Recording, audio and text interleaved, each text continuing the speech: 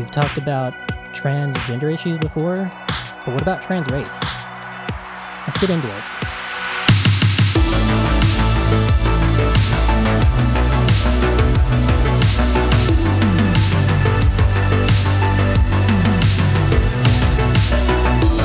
Welcome to Analyzed with your host, Thomas McCallan.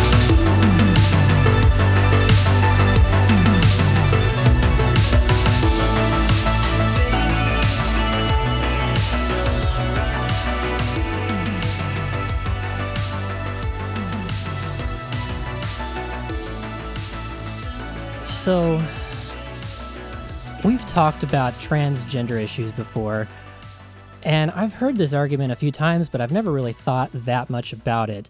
And then Richard Dawkins goes to Twitter and posts this. He says, in 2015, Rachel Dolezal, a white chapter president of the NAACP, was vilified for identifying as black.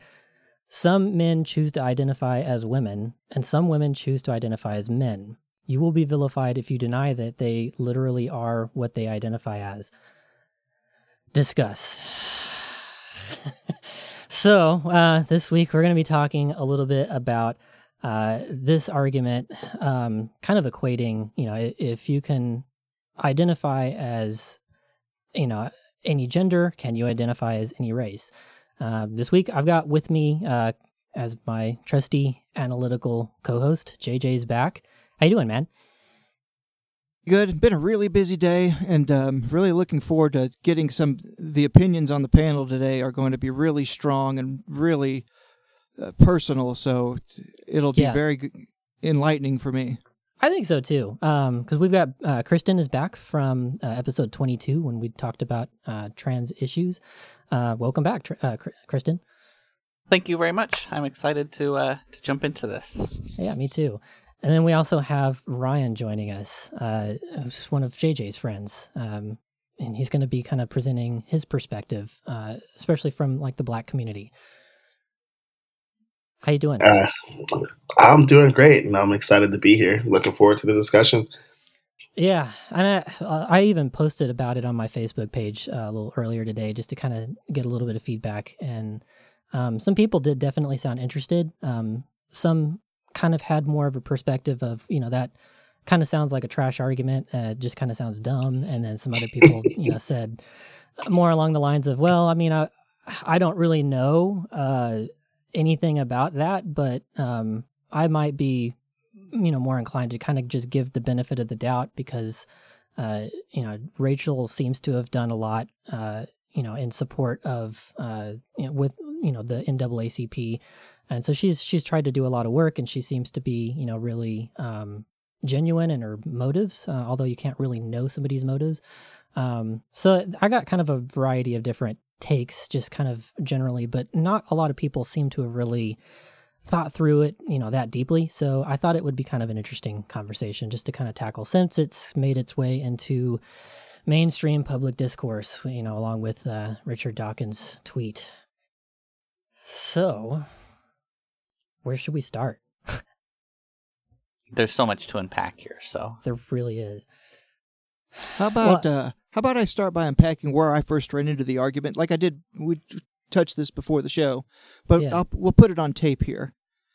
I was in the sewage of a Facebook comment section, having a blast. That happens a lot. Yes, it does. I am notorious for it. Yeah, me too. As Ryan has sorely witnessed many times. And Thomas too. Boy, howdy, we've had some fun. Yeah, but rolling around in the dirt. I was arguing about gender identity with some people that didn't believe that trans people had a legitimate identity that they were referring to.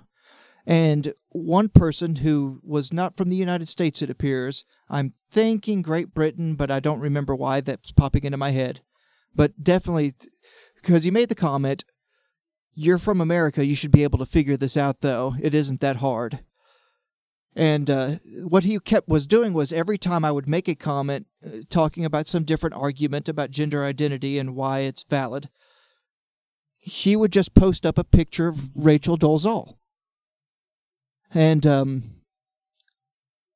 Rachel Dolezal, as Thomas introduced us, or talked about in the introduction, was a white woman who identified as black.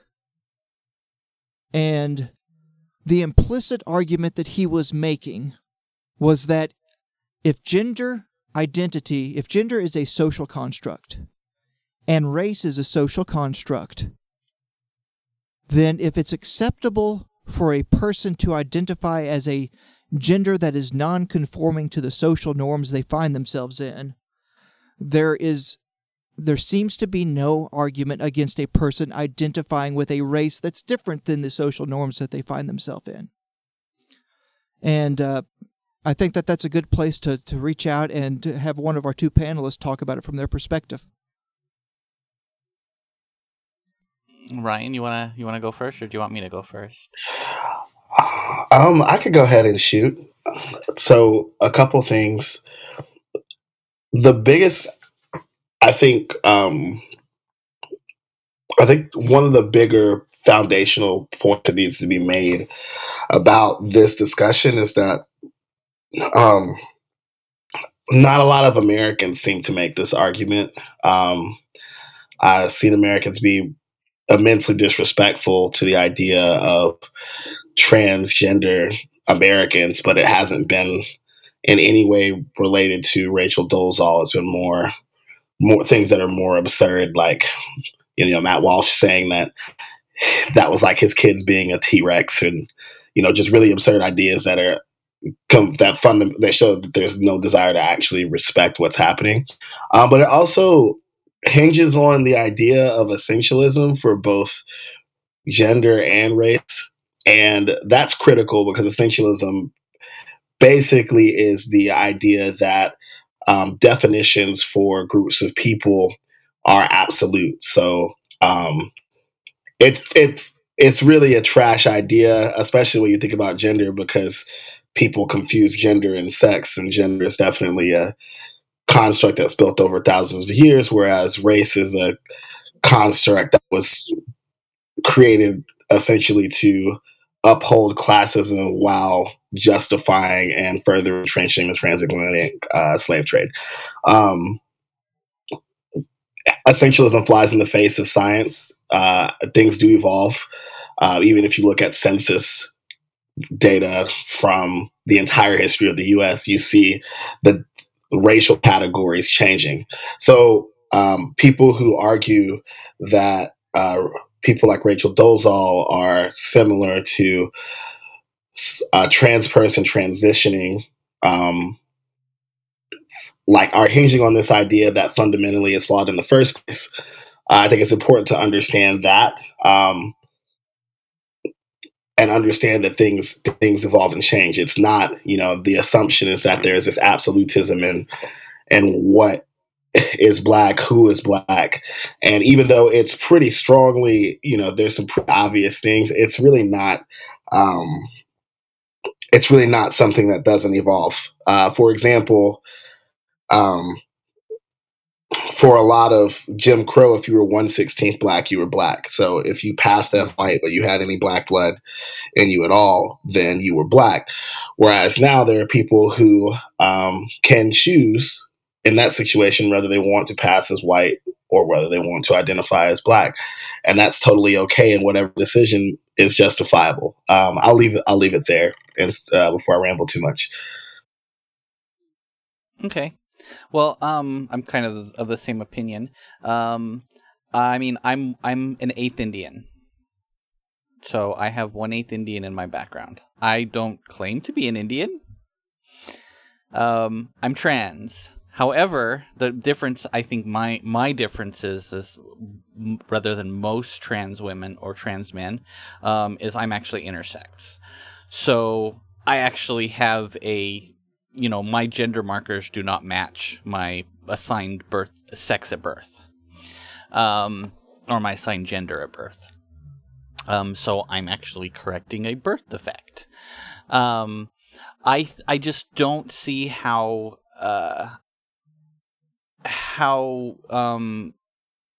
equating race has to do anything with how what your gender is.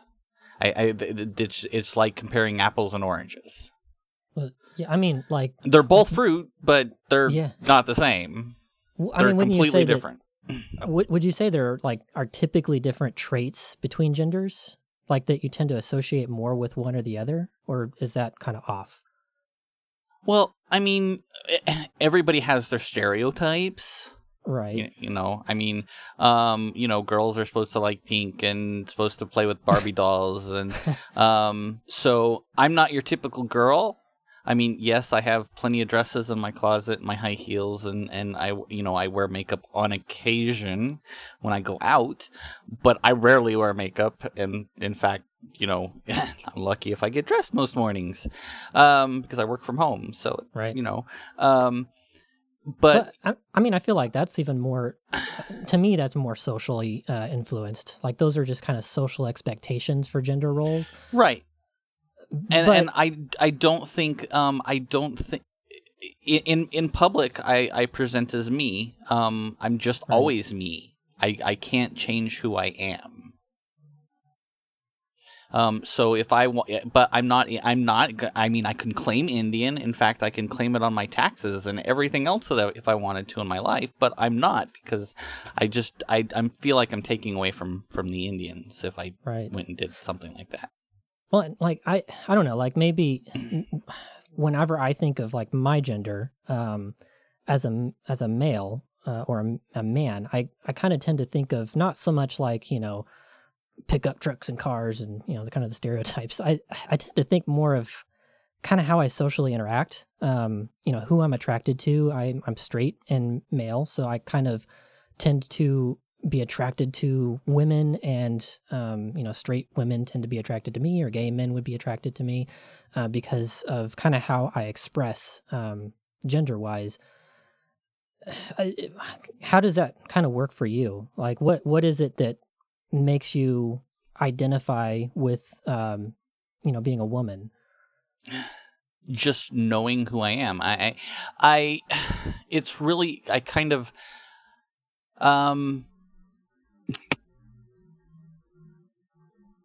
just being feminine. I mean, yeah, I can never have kids in the way that I would love to have kids. And I'd love to be a mom, but that's just not going to happen. I have children, and they've recently just started calling me mom, which is amazing. But it's,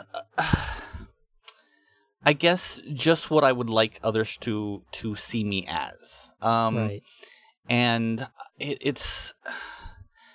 I mean, I do a lot of guy things. I'm a hardcore gamer. I love to game, but there's a lot of women that do too now too.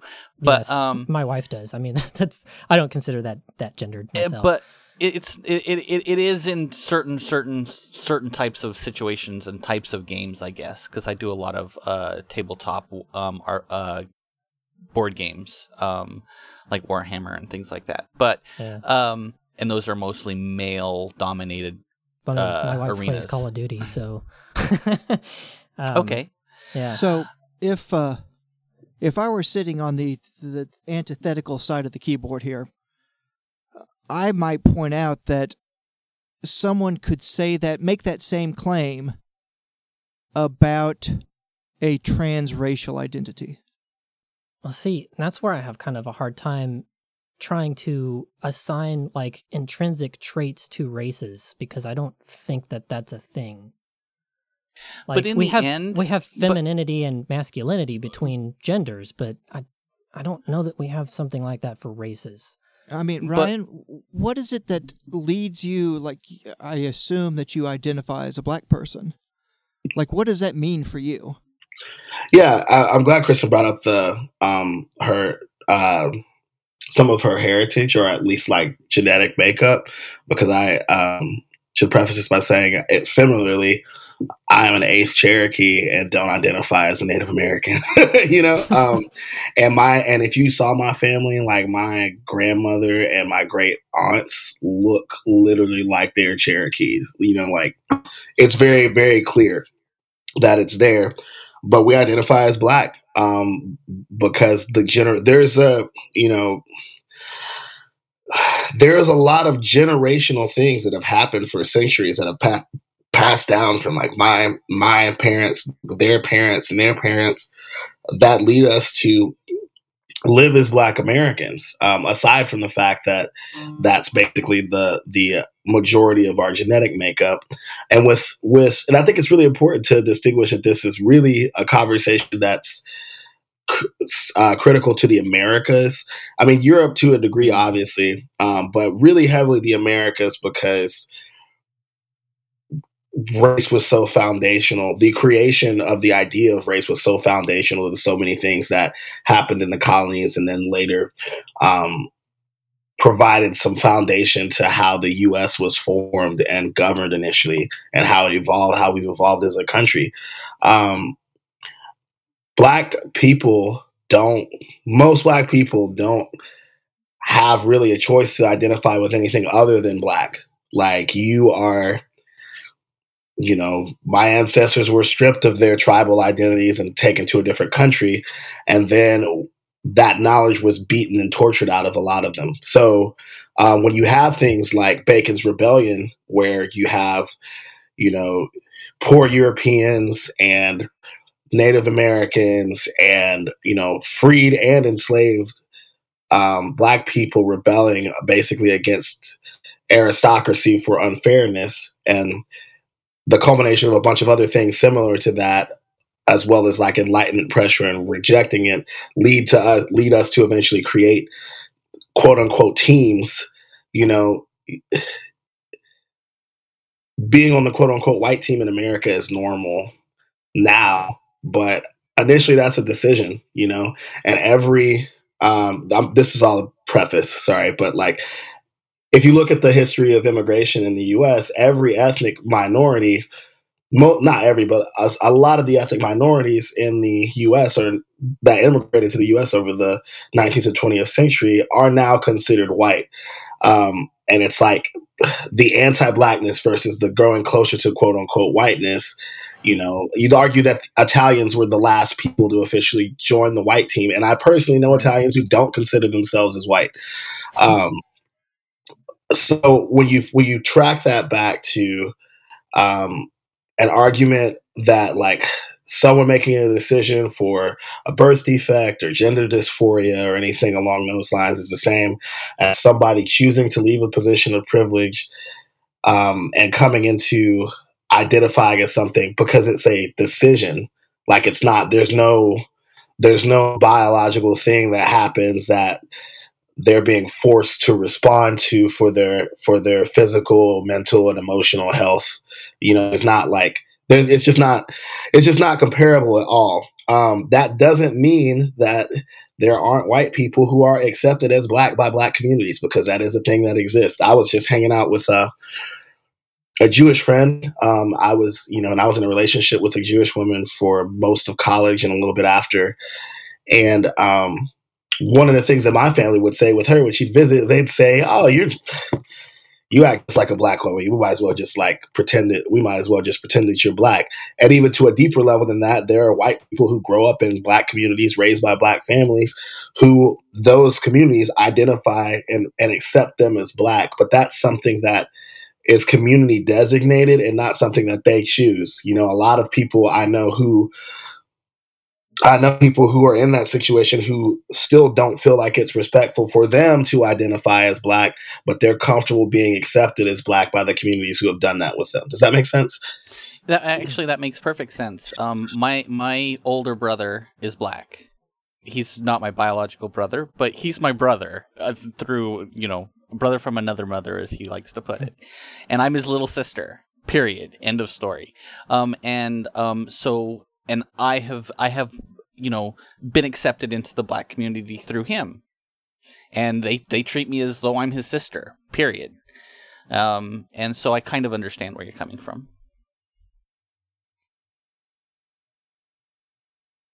Now my other thing is so we talked about race. But race is more than just a social construct.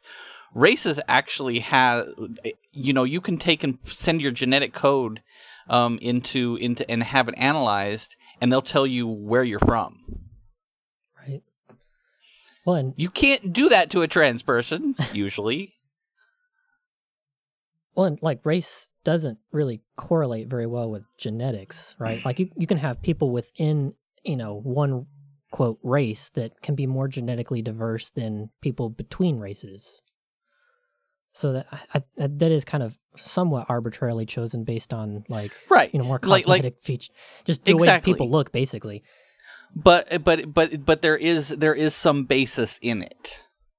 Right. So I'm mostly German, like 75% German, and I'm in, or whatever it is, and then I have a little tiny bit of Indian, but I'm mostly German, and I can trace that. I can actually send in my thing, and they're going to tell me, yes, most of your background is German, most of your genetic code is German, and they could tell me that. I'm still an American. I'm still white. I'm not an Indian. Even though I have Indian blood running through me, I'm not Indian. So it's the same what Thomas was saying. He identifies as he is black, and he does have Cherokee in his background, but he identifies as though he's black, even though he could say he's Cherokee. And I will say also that I'll try to be brief here, but 3, I think, drop. Sorry, I'll say 3 examples that kind of deal with this. Just like identification versus awareness of construct versus awareness of people's perceptions. Probably the most famous one is Logic, the rapper. He's Grammy nominated. He has a couple number one albums. Pretty famous. Probably, pretty huge guy. He very rarely uses the N-word in his raps, mostly, and there are black people who identify as black and clearly are black who choose not to do that for various reasons. But he chose not to do it because there are always people who think that he's white and he literally is half black. And if you look Logic up, it's very understandable that somebody would assume that he was just a white rapper who was really good. So his recognition of perception leads him to make certain decisions, even though he was raised in a black family, and is actually half black. There's a YouTuber who goes by Daddy Fat Snaps, who is a similar thing, grew up in the hood, part black. Not that you have to grow up in the hood to be black, just like he grew up in a rough environment and all of his family and people around him were black. And he's every so often, similar thing with Logic, and it's shocking to some people because he could pass as just like you're somebody whose parents are Italian or Polish or something, but he's black. And his kid is a blonde, blue-eyed baby. He has a blonde, blue-eyed son. And there's a little bit of a joke on a group text I'm in of some rappers. It's like, so is DPS's kid going to be able to get away with saying the N-word? And that's a nuanced conversation that's totally separate. I definitely don't want to do that rabbit hole thing. But it's just an easy A example. The third thing is my family. I believe, Thomas, you were talking about how, there are different shades and whatnot. And as far as people who are black or brown, whether they're, Asian or Latino or Hispanic. And my family's actually like that. I have mothers who, different fathers in some cases, but I have cousins and aunts whose kids are totally different shades. And my family reunions look like rainbows. One of my first cousins, one of my second cousins, he's black, but we have black and Native American ancestry in our family. His dad is white. He just looks completely. He barely looks like he might have anything other than like a white American in him. He's married to a white woman. Their kids look completely white. And I don't know where that upbringing came from or how those kids identify because I haven't seen them forever. But there are kids in that situation who identify as black. And that's how they were raised. So that's not, it goes back to the essentialism argument. Yeah. It's essentialism doesn't work. It doesn't work with race. It doesn't work with gender.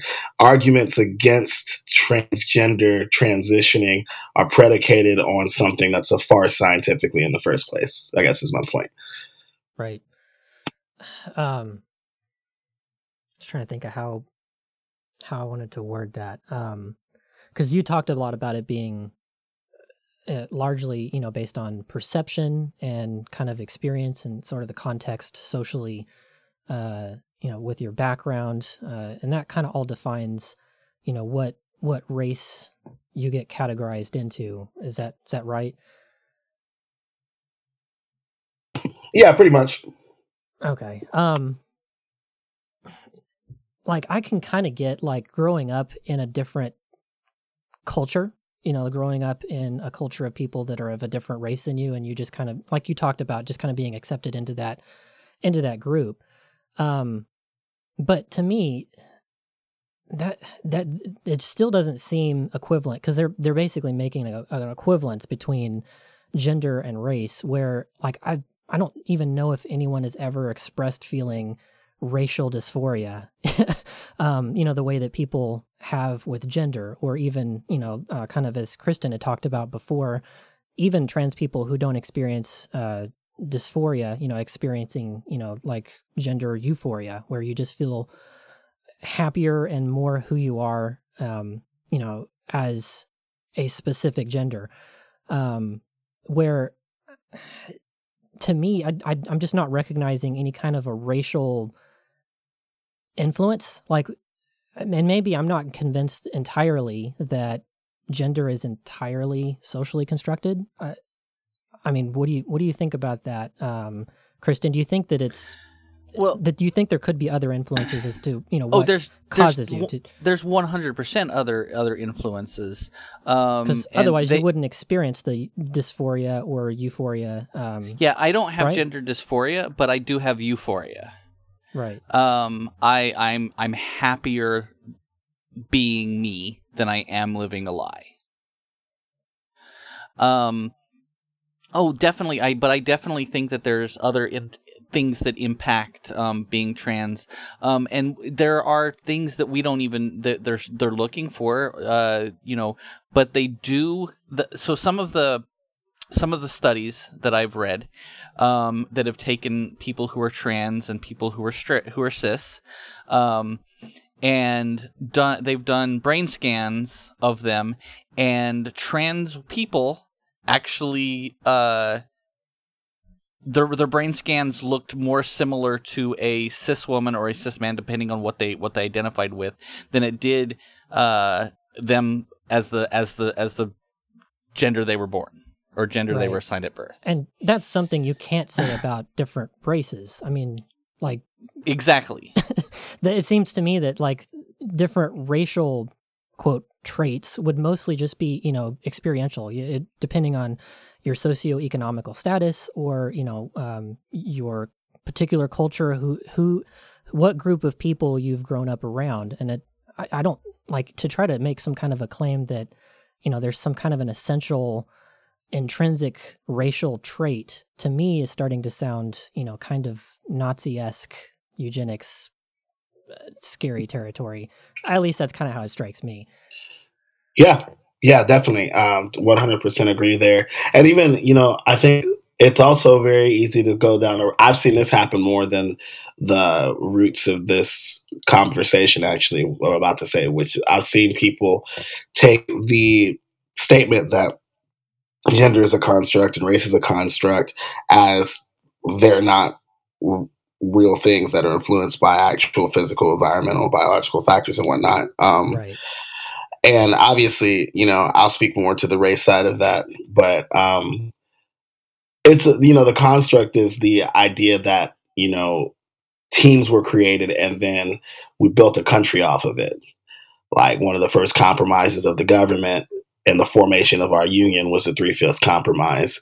And there's so much DNA of the country that is based on the construct of race that white supremacy finds a way to somehow consistently damage our social structures and put us at risk in some ways from a national security standpoint. It's just that deep in our DNA, but that doesn't mean as a country. But that doesn't mean that not biological DNA, right? But that doesn't mean that it's more that it would be like it should be that I'm a Black American, but my family is Ghanaian or Sudanese or Congolese or something like that, and that's something that we know, and we're lumped into being Black Americans, but a lot of us don't know that, or we might know it from Ancestry.com or something now, in the last couple of decades where that's been possible, but prior to that, that's not something that you would know. You would just know that you were Black. And that's kind of the construct part of it, because that was created, and that doesn't really exist anywhere. And that same thing doesn't exist anywhere that wasn't impacted by the transatlantic slave trade. Right. So it's not like it's not real. The construct thing is something that's really more with classism and power. Right. I even feel like, two people of different races that are within the same socioeconomical class probably have a lot more in common, with each other than, people within the same race who are vastly in different classes, a billionaire versus somebody, making minimum wage. Probably, and of course, in the context of the United States, we do have kind of a history with a lot of racism that Black people experience things that white people just simply don't. But I would kind of bet that, somebody who's a billionaire probably has far less in common with you than somebody that's, of a different race that is kind of, living a similar lifestyle that you are.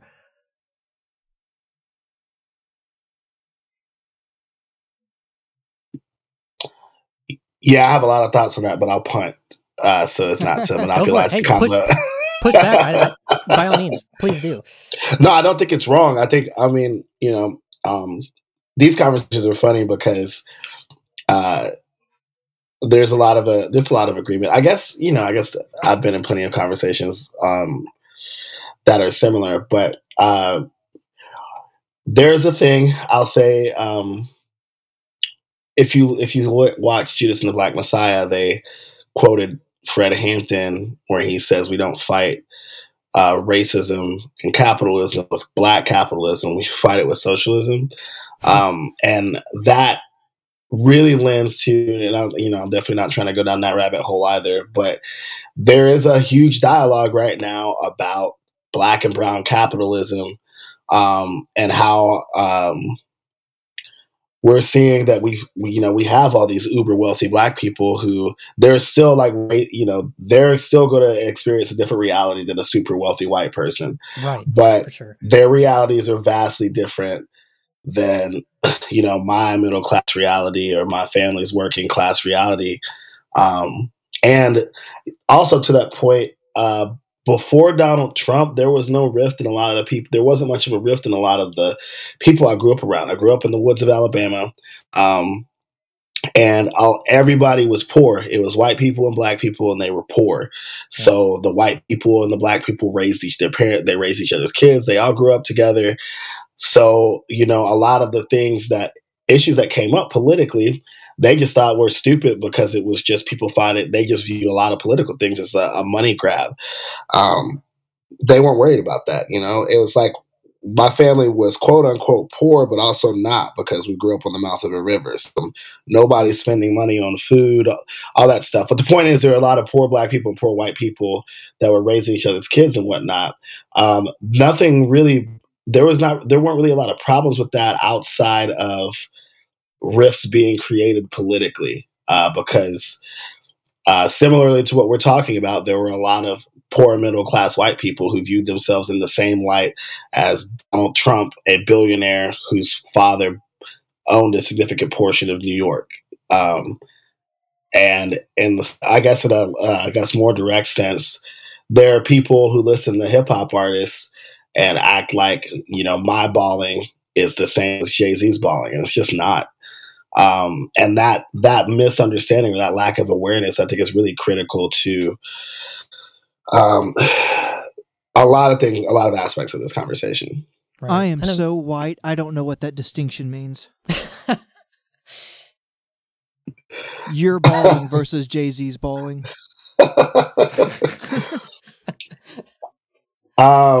Like, I could infer that you're talking about the fact that you are different levels of class.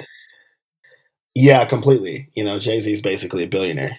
I have a middle class income, you know, right now, barely. So, yeah. But But you know how white I am. You watch me play guitar for that one of Kansas City's coolest prog hip hop bands, and sometimes I talk, and man, I'm sure you and Kemet and Kim and Ashley all look at each other and be like, oh, don't talk. No, of course not. But like these are all social things. Like these aren't things that are like, you know, influenced by like your brain structure or. Well, hang on. Here's where I might step in. Yeah, go ahead. There's some superficial lines that do get drawn when we're talking about a physical relationship to a social category. And there is a distinction to be drawn, but why we draw that distinction is important. I feel like we can say like there seem to be some physical characteristics about gender identity that do seem tied up in the biology of a person. Like one that I've talked about very often because I learned it from my superhero, Robert Sapolsky, he was asked about transgender people. And he talked about a study that analyzed the fronto-occipital fascicolus, which is a section of the brain that, depending on your sex, traditionally, is different for people that identify as male versus female. But when they looked at the fronto-occipital, oh man, it's like that word. We always run into a word now. Occipital fascicolus. When they looked at that section of the brain in people who were transgender and people who were elderly and always felt like the other gender, they were able to identify that those brain regions matched the gender that they identified with. Correct. Right. So, we are talking about a physical characteristic with which we choose to put people, or with which people choose to put themselves into buckets. Now, Right. I'm going to develop this. I don't want to settle. When people in America were talking about race, they were doing something similar. They were using a physical characteristic and using it to identify what bucket, what team they would be signed up to. The important distinction between these two buckets is one of these buckets arguably affects the phenomenology of your own experience, whereas the other is a bucket that is entirely imposed upon you by the social constructs at the time. Right. Now, I don't know what that means, but I feel like that is an important distinction in differentiating between the claim of transracial identity versus the claim of transgender identity. Is one of those is a phenomenology, like there is an experience of your qualia that you identify with, versus the other one where you look at a team and then through entirely separate social preferences decide that you would rather switch teams. Right. So you're saying, you know, like the experience between a black person and a white person does exist, but it's not for the same reasons. It's not because they have a different brain structure. They're not experiencing things differently because of how they're composed. They're experiencing things differently because of like the more social context of their existence versus gender, which can be influenced by things like your brain structure, which is not the same as, you know, being imposed by society. Is that kind of what you're saying? Yeah. Now, having thrown this idea out there, what do our two panelists think about that distinction that I posed? Well, I mean, I actually think you're right because I've actually read some similar articles of kind of the same thing that I alluded to earlier. it's a matter of how I see myself versus what society. That's really. I know who I am, and that's never going to change. I know, yeah, I could walk up to somebody who I deem as black and identify as them as black because that's probably how they identify. I mean, nobody's going to walk up to and identify me as an Indian. I'm white. I'm not going to even do that. So it's easier to, I guess, identify somebody's race by what their appearance is? Does that make sense? Yeah. What if somebody used the argument similarly with gender? Well, okay. Well, yeah, but see, so I actually have some friends who are they've decided that I still identify as, so the one person I'm thinking of identifies as female. However, will never transition. Okay. Still uses he. Still identifies as a woman, but will never transition because of societal issues. And does not want to deal with all of the baggage that comes along with transition. That's fair. What about somebody who claimed that they identified as a different race under the same terms and just wouldn't make any kind of a transition for the social, fallout that would happen, but they still identified as a different race? In the end, let everybody be whoever the fuck they want to be. Pardon my French, but that's welcome. You're fine. In the end, does it really matter? I worry that gives a certain credence to the claim that Rachel Dolezal made. So let her identify as a goat. Nobody cares. I don't care. In the end, it does not affect me in any way, shape, or form. As long as, so I actually just came across this the other day, and it kind of relates to it's kind of one of my mantras in life, and it says, oops, wrong place. Let me pull this up. It says, if you have a problem with me, call me. If you don't have my number, that means you don't know me well enough to have a problem. Go away. And that's just my mantra. So in the end, does it really matter? Now, you know that I'm personally very sympathetic to that idea because I'm sympathetic to the idea of gender nihilism. Okay. It's not affecting anyone else. So, I mean, if she wants to identify as black, I'm all power to her, and good luck in your life, and whatever. But I know who I am. Maybe she knows who she is. What if she decides she wants to change her appearance to match her chosen identity? Changing your appearance, now you're talking maybe blackface, and now you're talking about right. Now you're talking I'm not black, so I don't have a dog in that fight, but I still agree that it's wrong. I mean, nobody should try to culturally appropriate anyone else's culture. However, there is a point where it does go too far. Like I recently saw. Here. Huh? What was that? I said there's a billion cans of worms here that we're no. It's kind of big, a big topic, but there's. So I recently saw on Facebook this girl got ridiculed for wearing a kimono. And because that was, according to some people, that was cultural appropriation. But according to the actual Japanese, wearing a kimono, they said, no, please wear the kimono. We want you to understand where we come from, and please, wear it. And this is where it comes from. Go do that.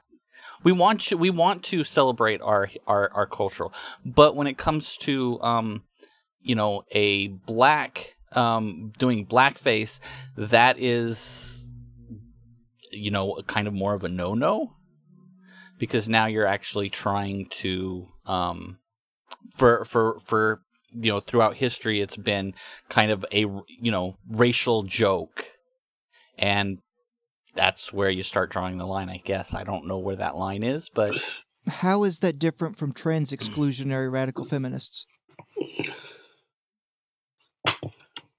Oh God, now you're going to go there. As I said, I was going to try to point out in Steelman, if we were having this discussion with somebody in the field, they will go there. How do we we want to think about how we want to respond to this? Well, I mean, it's already mainstream. We've just had Richard Dawkins, who has a lot of support in that argument, making that, having that discussion in public. I mean, the conversation's already out there. As for TERFs, I usually just ignore them because they're just full of hot air. And I've come across a few here and there, but for the most part, most everybody in my community, we just try to ignore them as much as possible.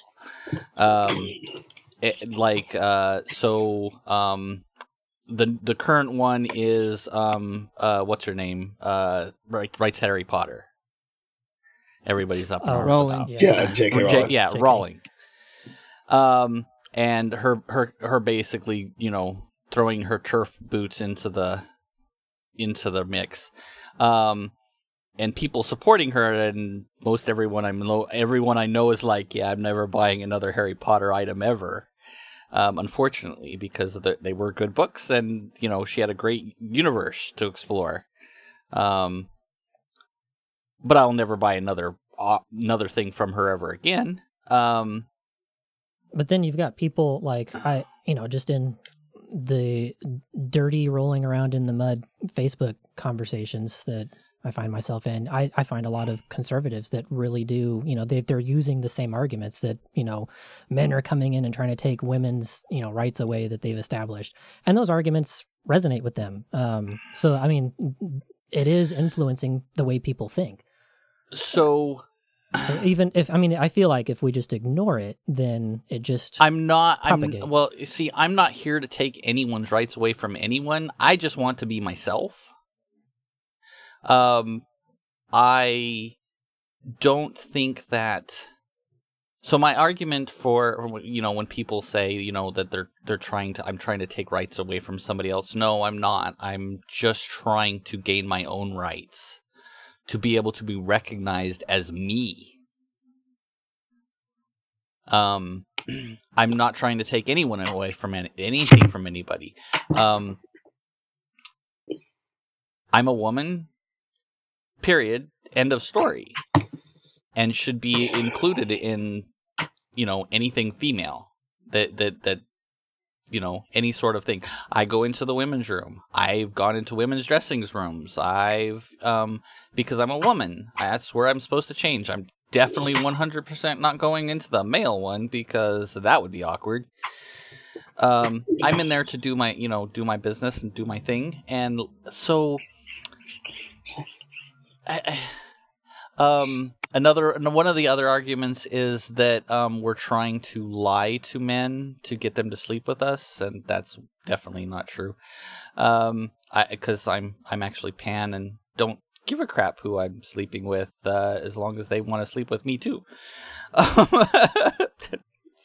But there's so many different aspects to this thing. It's like you said, it's a big, huge can of worms. Yeah, I just don't feel like they're the same.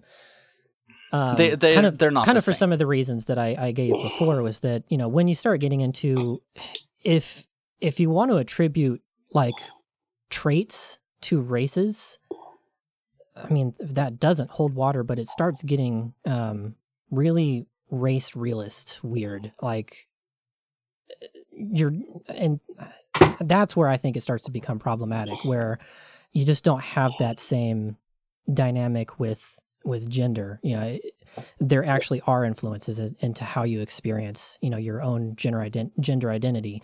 But I don't think that holds true, you know, the same way through your biology as it does, you know, when you're talking about race. And that's kind of the distinction that you know, with what little I've kind of looked into it, that's kind of my take on it. Well, there is a physical situation but it hinges on how our society works. If it were standalone, it really wouldn't matter. But like being perceived as a black person in the U.S. carries a set of consequences or awareness, you know, that's completely different for if you're, you know, a white person in the U.S. Like I said, standalone, that doesn't really matter as much. If there was not such a thing as racial bias, and if we, you know, we didn't have hundreds of years of people being conditioned to fear us as being more dangerous and that sort of thing. Right. Also, there was something that was said earlier that I wanted to point out. Yeah. I may have lost it. So we were talking about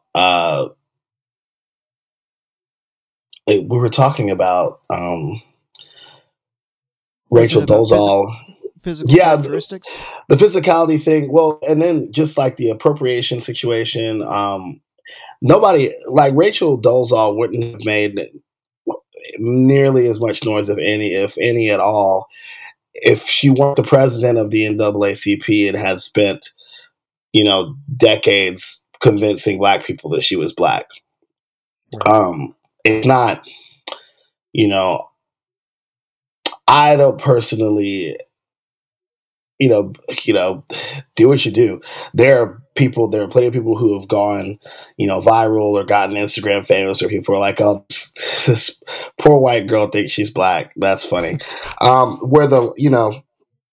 That's, you know, it's not fine, but it's fine. You know, where it becomes dangerous or irritating is when you have people capitalize off of, you know, parroting quote unquote black culture or black stereotypes on themselves, and then they ditch it when it's beneficial to them, and then throw black people under the bus or don't stand for black people, black rights, black issues.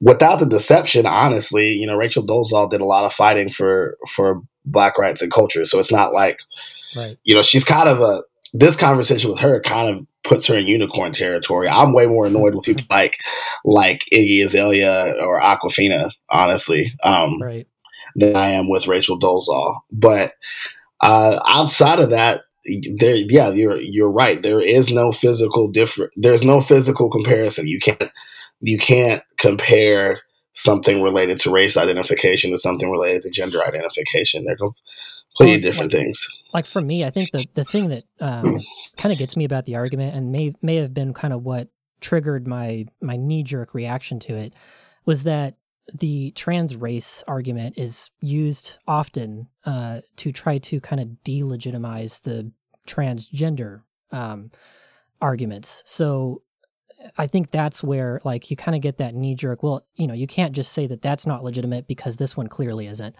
That equivocation is done, you know, in an effort to try to make arguments against people being transgender. I'm actually fine with, if you can come up with a good enough argument in support of trans race, I mean, I would be open to that. I've not encountered it, but that's really not the issue. It's trying to compare something that everybody just understands, you know, intuitively. That's a ridiculous argument. And then equating that with something that, again, other people already think, well, you know, transgender, that's not really a thing. Also, really quick, because I lost it for a second. The other thing is that conservatives who are arguing, you know, that the people who have transitioned over, like trans women, are like somehow taking rights away from cisgendered women is really absurd, because they actively fight to strip rights away from all women, and they don't care about women's rights until it's time to hinge one group of people against another group of people. So that like it's all that's all like a grandstand. It's kind of like when people talk about police violence and then want to bring up black on black crime. It's like you don't care about black crime. You don't care about black crime until someone brings up police brutality. So hearing people do that, with the sports thing that was happening right now, people were talking about women's sports. It's like you let women's sports get actively dunked on in perpetuity, and now suddenly you care about women's sports because there are trans women who are transitioning while they're in high school. That's stupid. Well, it's like one of the arguments that I had presented to me was, that women have fought for all of these rights, like their own, which is kind of silly, just like looking back at it now when it's not in the heat in the moment. But she was saying, we've fought for our own locker rooms and bathrooms and all of the the equal opportunity as women that we get, and men are trying to capitalize on that, or trying to impose in that into our privacy of the bathrooms and changing rooms. And to me it's almost kind of like, well, that excludes homosexual people who could also be attracted to you and be the same gender. Wouldn't that kind of force the conversation of, for bathrooms and locker rooms, why not have more privacy in general? Just because that's a good thing, regardless of your gender. As far as, jobs, or, getting, accepted to colleges, it's almost like they secretly hold the idea that women are getting special privileges. And so if men jump in there, and try to pose as a woman, they're actually getting special treatment, when the goal was never to give anyone special treatment. It was to give people equal treatment. So it almost seems like it's kind of built on a misunderstanding in the first place.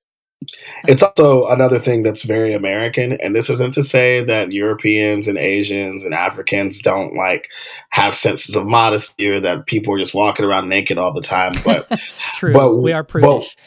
But America glorifies sex, but then is super repressive about it, and it seems like the entire rest of the world, from my understanding, is way more open about certain aspects of it. It's way less weird for you to just see breasts or another person's genitalia if that comes up. There's just there's whole nude beaches and whatnot. I think that's very, very prudential Christian of America to glorify and keep it sacred. Well, and I think we've so repressed ourselves sexually to the degree that we're hyper fixated on it too, because we're sex deprived. So that's a whole nother subject that we've kind of touched on before. But I mean, that I don't want to bunny trail onto a completely different topic, but look at the little trap. I mean, we've gone all over the place. Yeah. And I think that's actually really common for a very good, when we're talking about, political and social issues, we should be very skeptical of an issue that we can reduce to a single cause effect, there then else kind of statement. Right. There's this treatment of our political discourse and the development of our policy really hinges on treating, hinging one argument for somebody's rights or some group of people's rights against another, and then treating certain aspects of whatever differences they could use as mutually exclusive concepts. And, that is kind of what the whole premise of this conversation is. But you really see that in something like, the bathroom thing. I remember my mom and I were talking about it. My family's not a hateful family, but I did grow up as a very conservative, or in a very fundamentalist Christian home. My family's actually typically lean pretty left, but they love Jesus, and they pray for gay and trans people. They don't agree with them, but they're not going to actively vote against their rights. Sort of situation. And my mom was talking about the bathroom thing, and I was like, Mom, this bathroom in this house right here is a gender neutral bathroom. And she was just like, oh, that makes sense. It was a really short conversation. Yeah. But simple solutions. Well, like some of the best bathrooms I've been in, like large public bathrooms, have been in truck stops where it's literally an actual door to every stall. So you could walk in and go into a stall and it's like your own room. I mean, I don't really want to hear other people doing their things or, other people to hear me. I like that privacy. Why is that suddenly like not an issue if you're the same sex? Like, to me, that's still awkward and uncomfortable, regardless. So to me, that's kind of a non-issue. I think we have better solutions than just, what we currently do. But that's that. Yeah, that's its own subject. No, that one that's kind of the part of the subject we covered last time on the show. So yeah, I think I feel like this is probably a good place to put a pin in it. Yeah, I mean, it initially it does seem like a pretty silly argument, and then kind of delving into it, it's like, well, maybe there are some comparisons to make, and then delving deeper, I still don't think it holds up. I think there. And maybe that's because I don't really subscribe to, gender is entirely socially constructed. I think that there are other, factors that influence how people experience their own gender. And I don't think that's the case the same way for race. I think that it has more to do with your existence within society is going to influence your racial experience. And I think that there's some biology that can influence your gender experience. So to me, the two aren't the same. And that's exactly where I stand. I don't think the argument is there. So yeah, as far as the Richard Dawkins losing his humanist status, I don't really care either way, but to me that statement either expresses ignorance or it expresses an attempt to delegitimize transgender issues. So maybe he's not quite so deserving of the humanist status that he held. So I'm fine with him losing it. I don't really care. He's got some informative things, and he's also had some kind of shit takes on some other issues. So I'm kind of indifferent. A similar boat. I've actually been increasingly annoyed with all of the four horsemen for one reason or another. Yeah. with regard to various hot takes. And I'm like, how can you be this forward thinking in this area and then just and then drop the ball in a whole other area? Yeah. I think that actually might be a good topic at some point for the podcast. It's right. Like, just because a person has a rational take on some particular subject or category of subjects is no guarantee that they're going to be an expert in the myriad fields that the four horsemen have tried to tackle. Right. Probably Dan Dennett's had the best luck since he seems to know where hang his hat. True. Yeah. Expertise can be very specialized. But his take on consciousness drives me batty. I think his take on free with a compatibilist argument also drives me batty. But I'll have to save that for definitely another day when Ben Watkins can come and drag me through the dirt again. Yeah. Man. Does anyone have any kind of final thoughts or you want to leave us with? Or I think I've kind of said my take. Yeah, I think we've covered most everything. In fact, we went off in the weeds a couple times. Yeah. But I just don't think that the argument holds water, and I would love to see somebody throw that against me, because it's just like I said earlier, apples, oranges, they're not the same thing. Yeah, they both may be fruit, and they may both be round, but that's as far as they're the same. I just don't subscribe to it, and it's just something that I think there's too many other factors that influence gender. Yeah, I agree. I think that's fair. All right, and that is another episode on something of a controversial subject. Do you disagree?